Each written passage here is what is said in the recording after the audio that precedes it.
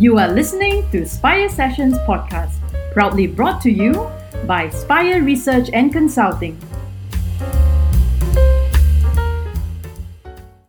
In this episode of the Spire Sessions, we talk about the role of the United Nations Sustainable Development Goals for companies. It will be a two-part session. In this first part, Spire CEO Leon Pereira and sustainability consultant Nitesh Dulab will dive into what these goals are and what they mean for businesses around the world. Hello everyone, and welcome to the latest edition of Spire Sessions. My name is Leon Pereira. I'm the CEO and founder of the Spire Research and Consulting Group. We are delighted to have with us today Mr. Nitesh Dulab, who's our guest and who's going to talk to us about the role of UN Sustainable Development Goals for companies in this day and age. And that's something that Nitesh is very familiar with. He's going to share a little bit of his experience, working in this space. Nitesh has served as a diplomat for the South African Foreign Service. He's currently based in the US as an independent consultant. So Nitesh, welcome to Spire Sessions. Thanks very much for joining us. Thanks, Leon. Hi. So Nitesh, first of all, perhaps I can ask you to share with us a little bit about your background and what drew you into this whole space of corporate social responsibility and sustainable development goals and the intersection between that and the corporate sector. Great. Leon, thank you. Thank you very much. Firstly, thank you to you and the team for giving me the opportunity to share some of my thoughts on sustainability, but more importantly, around the UN Sustainable Development Goals. So, Leon, for me personally, my journey with sustainability actually started when I was part of Nelson Mandela's government when he was in power, or when he was released from prison in 1994. And it was a time of real change in South Africa at that particular time. And I joined his government in 1995, whereby we started looking at the economic reconstruction and development of the country. So I was part of his trade and industry team. And the idea was to look at very core sustainability issues from an economic perspective, but more importantly, from a social perspective. So for me, sustainability has carried me since the early years when I was part of Nelson Mandela's government, and as part of that particular portfolio, we looked at areas on export promotion, but more importantly, looked at sustainable investment into the country as part of foreign direct investment, and we were very successful in landing some huge multi-million-dollar projects in South Africa. For example, I would refer Heineken. Heineken was one of my leading projects that I worked on. And, it was a team effort in the sense that, we worked with a variety of government departments, with a variety of public sector and private sector institutions in bringing Heineken to South Africa, but more importantly, also increasing jobs. That was our number one target. And, another important one would be also Ferrero Rocher, for example, the chocolate guys. If anybody likes chocolate, that's the number one player that we brought to South Africa as well. So personally for me, sustainability has been very close to my heart since I started with looking at social and economic investment projects. But my journey has taken me through a variety of different paths. I moved from the Department of Trade and Industry and then moved to China as a South African diplomat. And there we also looked at foreign direct investment, but also investment promotion in a sense of assisting South African companies to do business in China. Right. Also bringing in new foreign direct investment into South Africa as well. And all of this had a very strong social and economic sustainability element to it. So maybe just to answer your question shortly, that's where my journey actually started. That's interesting. Thanks for sharing that. I think we have some parallels in the sense that I started my career with the Singapore Economic Development Board, which is involved, in some of these types of activities too, attracting foreign direct investment, promoting locally based companies and their investments abroad. And I think it's interesting you talked about, Heineken and Ferrero Rocher. I mean, we all love to consume their products, but Correct. it's also underlining the fact that these goals are not the enemy of the private sector or business. And, you have an intersection there that can potentially be realized where, you create value and innovation and jobs, through private sector activity, but that activity is really nudged in a particular direction to be kind to the planet, to respect ethical, social goals like inclusiveness and social mobility. And I think that's a very important point. And it's great that the conversation has really changed, from perhaps what it was in the late 20th century when the two things were seen as really enemies of one another. Wouldn't you agree? No, I totally agree. And I think you're bringing up a very important point, in a sense that the world that we're living in today is very different from the world that we had inherited maybe 25, 30 years ago, and I think what I'm seeing also is a move from business understanding that their responsibility is not just profit, but there's a greater emphasis now on people and planet as well. And I think this whole area around conscious capitalism is growing in a big way. I think gone are the days where business would only talk about what is the shareholder value. And I think there's now more of an emphasis on how do we create more stakeholder value, because that stakeholder value is what is going to bring about this fundamental environmental social governance change that we are seeing now. So I think you touched on a really important point that I wanted to get to as well, because the traditional way of looking at what companies do, at least from the neoliberal era of the 80s until perhaps quite recently, the dominant paradigm is that companies are all about creating shareholder value. And ultimately, companies are just accountable to their shareholders. Governments are accountable for bigger goals. Governments, companies, but the companies themselves should just be accountable to shareholders, should just be profit maximizing machines, if you like. And they don't need to adhere to a bigger vision or broader social goals. But then in recent times, you do have much more of a conversation among corporate leaders, among Fortune 500 leaders, big companies all over the world that, hey, we are accountable to different constituencies. Correct. And it's not entirely new. I think, for example, some European countries do have a system where you have the supervisory board on top of the main board of directors, and that supervisory board has workers' representatives, union representatives, for example. So it's not an entirely new concept, but do you sense that really this whole conversation around what the goals of companies should be is really changing, in a more progressive direction away from this sort of Gordon Gekko, greed is good, shareholder value and nothing else? And what's driving that change? I think there are a variety of things that is driving the change. I think firstly, there is a lot of investor, I would say, activism in terms of saying, hey, we need to look at things differently in terms of how we want to operate in this new global economy. And this particular global economy is not just focused on profitability, but it's also now starting to look at climate change and how we're managing climate change. And the focus on, I would say, adaptation, but also mitigation.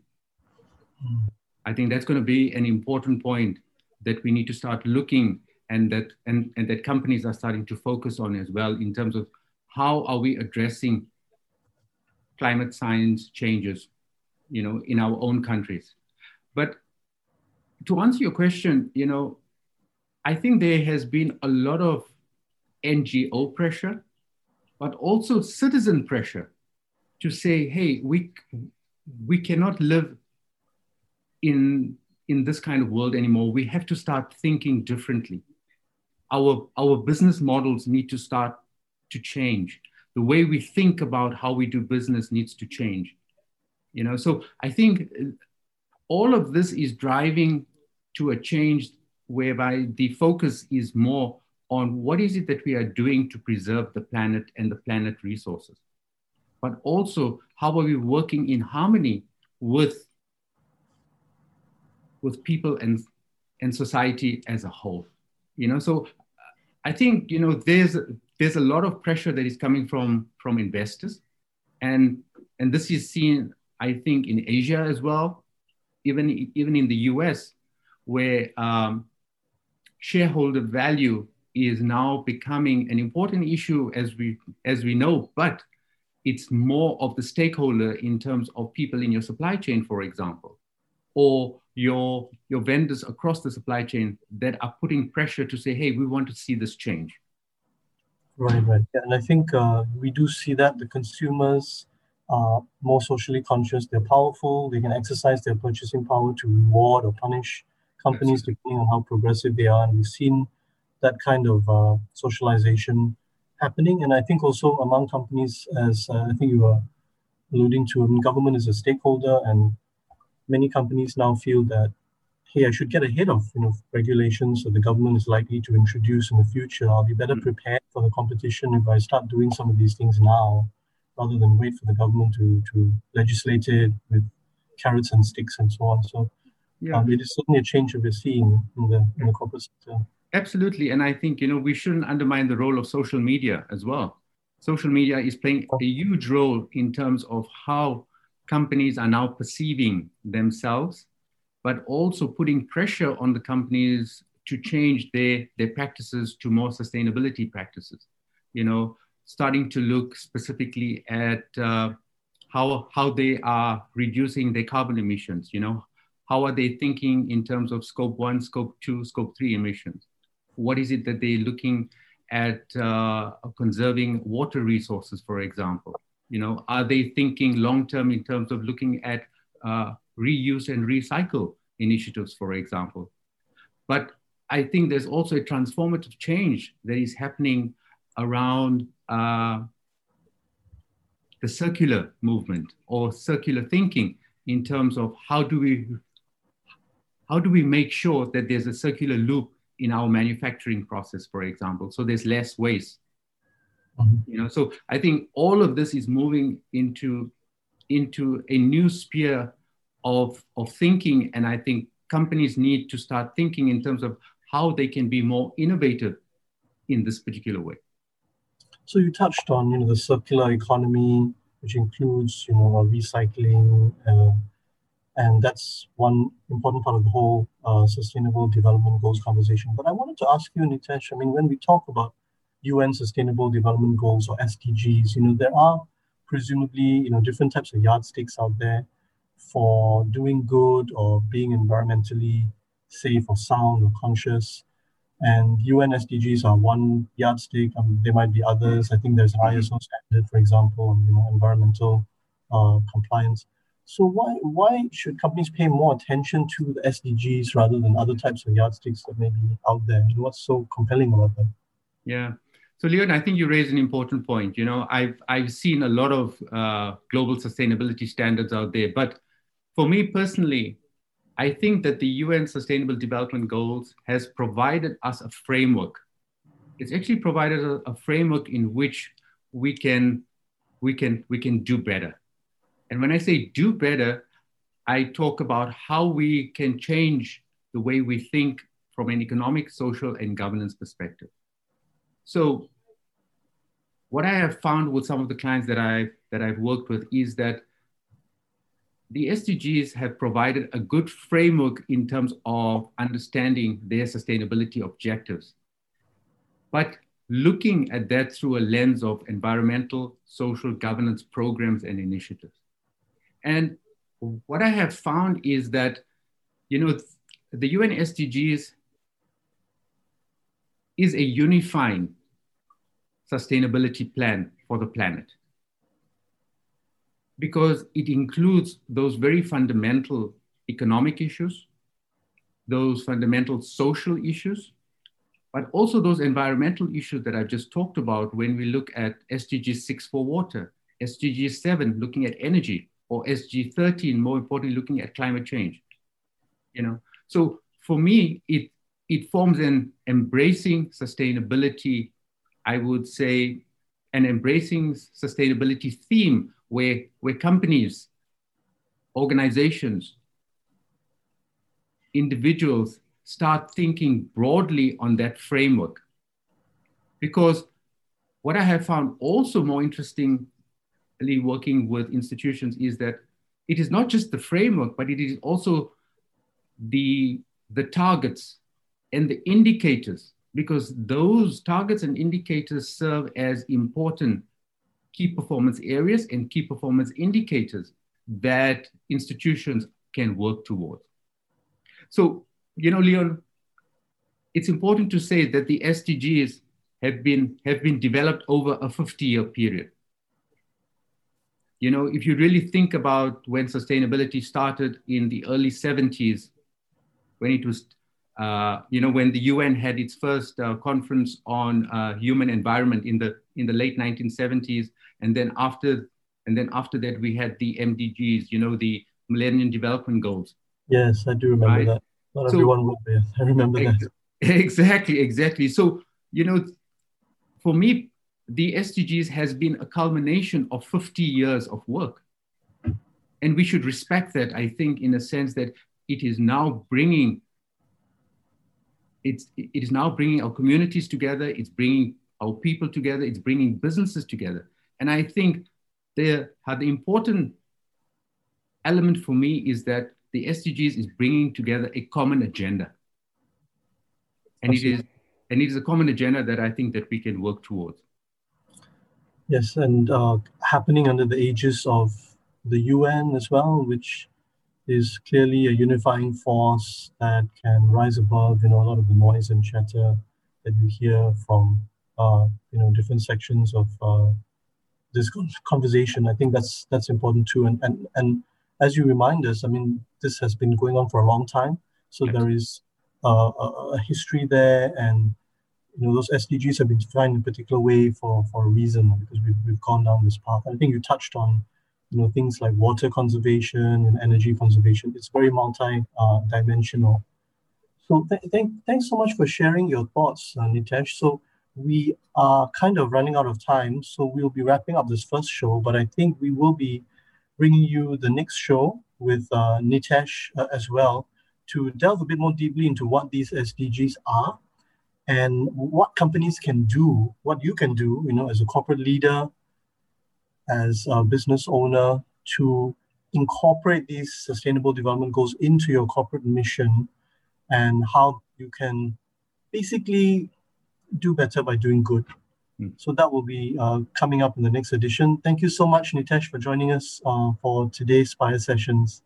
Thank you, Leon, and all the best to you. Take care. Thank you.